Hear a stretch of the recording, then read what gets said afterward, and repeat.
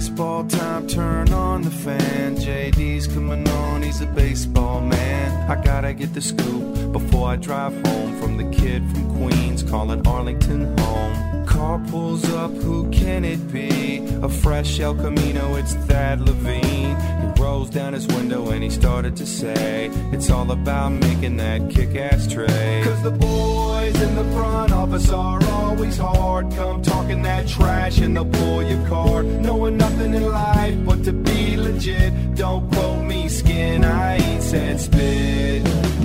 The Jon Daniels Show is brought to you by Evan Williams Bourbon and BMW, the ultimate driving machine. Joining us now, Jon J.D. Daniels, the general manager of the Texas Rangers. J.D., how you doing today, brother?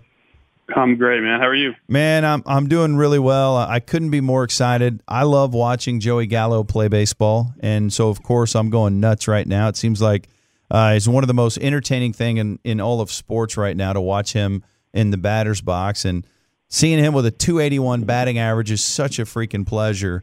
He's just off to a phenomenal start. What are you seeing from your young slugger that has you fired up? You know, if you look at the week he had before this past week, which this past week he was unbelievable, right? Doing a little bit of everything. Opposite field single with 2 strikes, driving runs, sac flies, extra base hits, obviously monster bombs. But the week before was kind of a rough week. You know, he struggled in Arizona, came home, first game against the Angels. I think he struggled a little bit, had a bunch of punch outs. And I think in the past, that's something where you might have seen that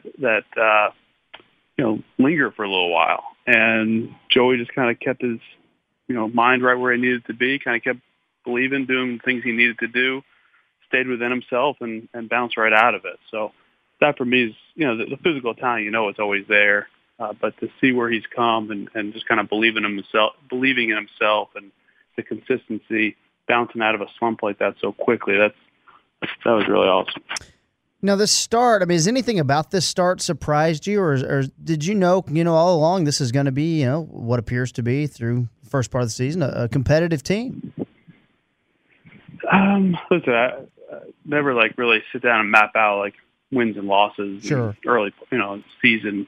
That's from a standpoint of series by series, week by week. But what I have not been surprised by, based on just being around the club this spring, it was just their competitiveness and kind of we're in every game. It kind of reminds me a lot of parts of 2015, where it looks like early on maybe a little bit outmanned from on the pitching staff side at times. Some young guys figuring things out, but these guys are in every game. They find a way to come back, find a way to hang on, facing some really good teams, really good starting pitchers, getting contributions up and down from everybody.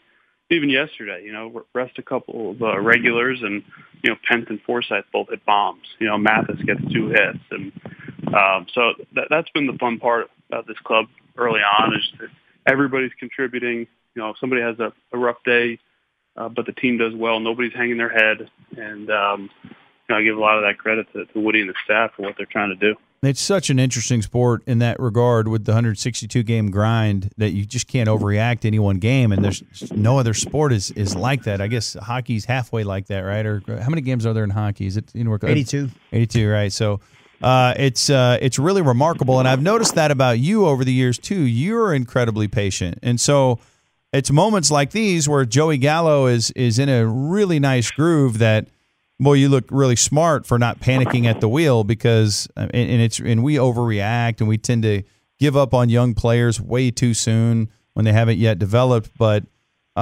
did you have to work on that over time? Because that's an important part of your job, not freaking out during a rough patch, because sometimes those rough patches go for a while before you turn it around. Well, it helps when you're a heartless, cold, emotionless person like I am. That's a good starting point. There you go. No, I think we've made emotional decisions before. We've done them, and we will again. I just think the reality is, when you sit back and look at it, that rarely plays. And there are times where you've got to kind of take a little bit of a short-term view of things based on the context of where the season's at and where who's on the club and what kind of economic decisions are coming up. But for the most part, like taking a long-term view in our sport, probably in most sports, but definitely in baseball, like it's going to pay off. And especially for where we are as an organization right now, what our stated goals were coming into the year. And I just think that makes the most sense for us. And, if it looks like we're not emotional, that's not necessarily, we're into every game, every pitch. I mean, there's life in when we're watching together. You guys are fired up. When we get down, we lose, all that sort of deal. But you got to be able to take a step back and keep the big picture in mind. Right, because when people overreact and you just like when you say you've made emotional decisions in the past. I know you can't like walk us through, but what do you mean? How do you mean by that? Like you're just emotional in a moment and you overreact as opposed to staying calm? A little bit there. I mean, not so much with like. It's not like we send. I don't think I've ever sent somebody down out of emotion, like pissed at a bad performance. Banish somebody. It's not like that, but I can think of a few trades we've made where, we weren't keeping the big picture in mind. And it felt like from an emotional standpoint, we wanted to do something, rather than like stay patient and do the right thing. And, there are definitely like some regrets from that standpoint. I think when you want to like try to force something and make it happen, that's typically on the list of things we regret, the trades we regret, they usually come down to that.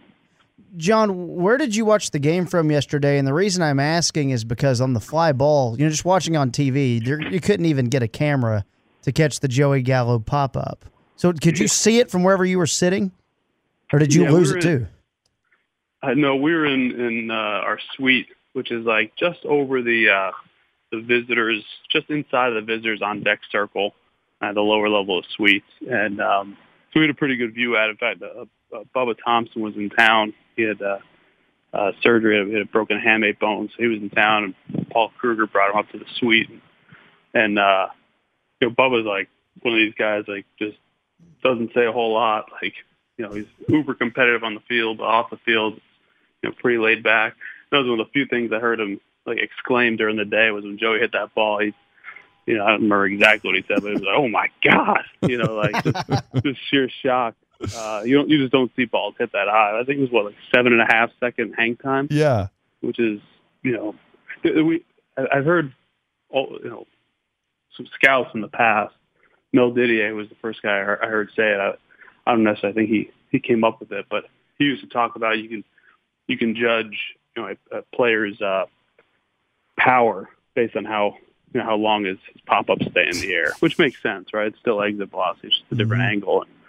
And so, you don't see pop-ups over 7 seconds very often.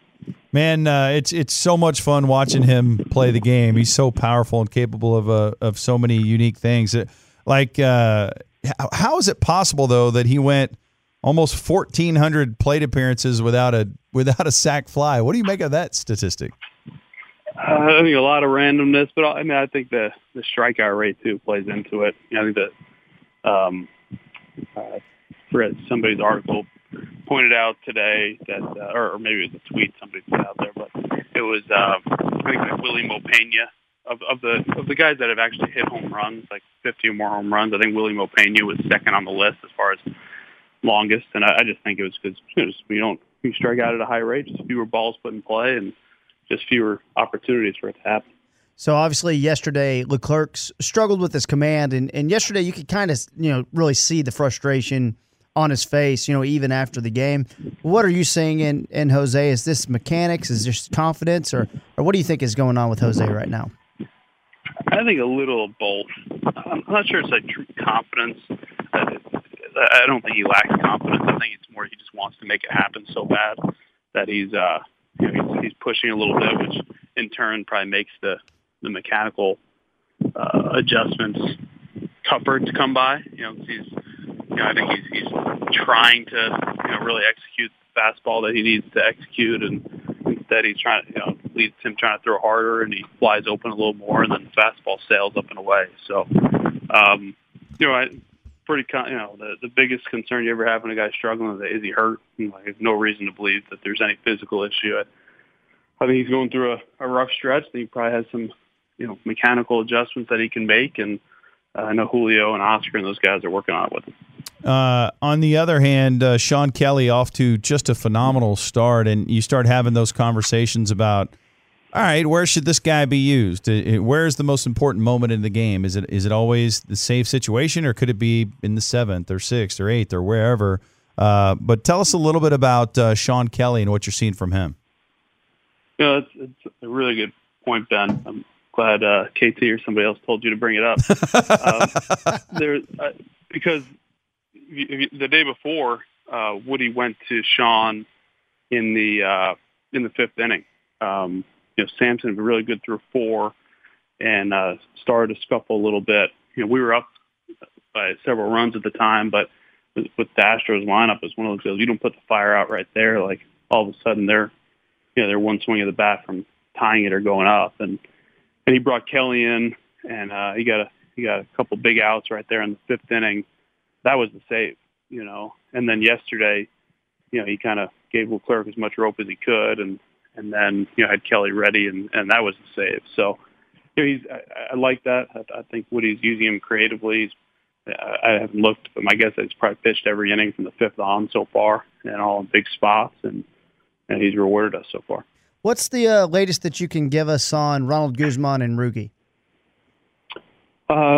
Ronald was going to see the doctor today for a checkup, and if all goes well, then he'll join the club out in Oakland. Not to be activated, but to start ramping up. Rugi's with the club in Oakland. I'm going to take BP and do some base running today, then live BP tomorrow, and if that goes well, he could start a rehab assignment as soon as Wednesday. So Rugi, got a chance for this weekend in Seattle. I think is a distinct possibility, and Guzzi's not far behind. Hey, fantastic news. Hey, congrats on a fantastic start to the season. We'll be watching and listening, and always looking forward to catching up with you each week here on 105.3 The Fan. Thanks for the time. Thank you, guys. There he goes, Jon Daniels, the general manager of the Texas Rangers. So he joined us Thursday. We were at the Rangers golf course for the Do It for Dirt event. Yeah. And he joined us, but it really just turned into football talk because the Giants picked at number 6 and number 17. And it seemed to me that if Jon Daniels was the GM of the Giants, that they would be trading for Josh Rosen. Now, I could be wrong. I'm not putting words in JD's mouth. I think he might be trying to get that second rounder or third rounder. He may not want to give up a first to get Josh Rosen. But I was sitting there explaining, I was like, hey, man, Josh Rosen, dude, you guys need to do it. I said, I would give pick 17 right now. And didn't you say that somebody said it would only take a 3rd-round pick to get Josh Rosen? The Peter King, who's not, to me, Peter King is a legendary writer, so all respect to him, but he's sitting there writing out a 3rd-rounder is the most they could get, and I'm going, I don't think so. If that's where they're at, then they just need to keep him.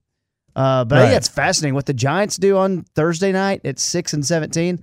I got a list of names I'd love for them to draft because I don't think they're very good players. If you're telling me that the Cowboys could get Josh Rosen for pick 90, I would do that in a heartbeat. And I think all 32 teams would sign up for that. And just see it play out. So there's no way that's accurate. I don't know. But Peter would, Peter knows, right? He knows things.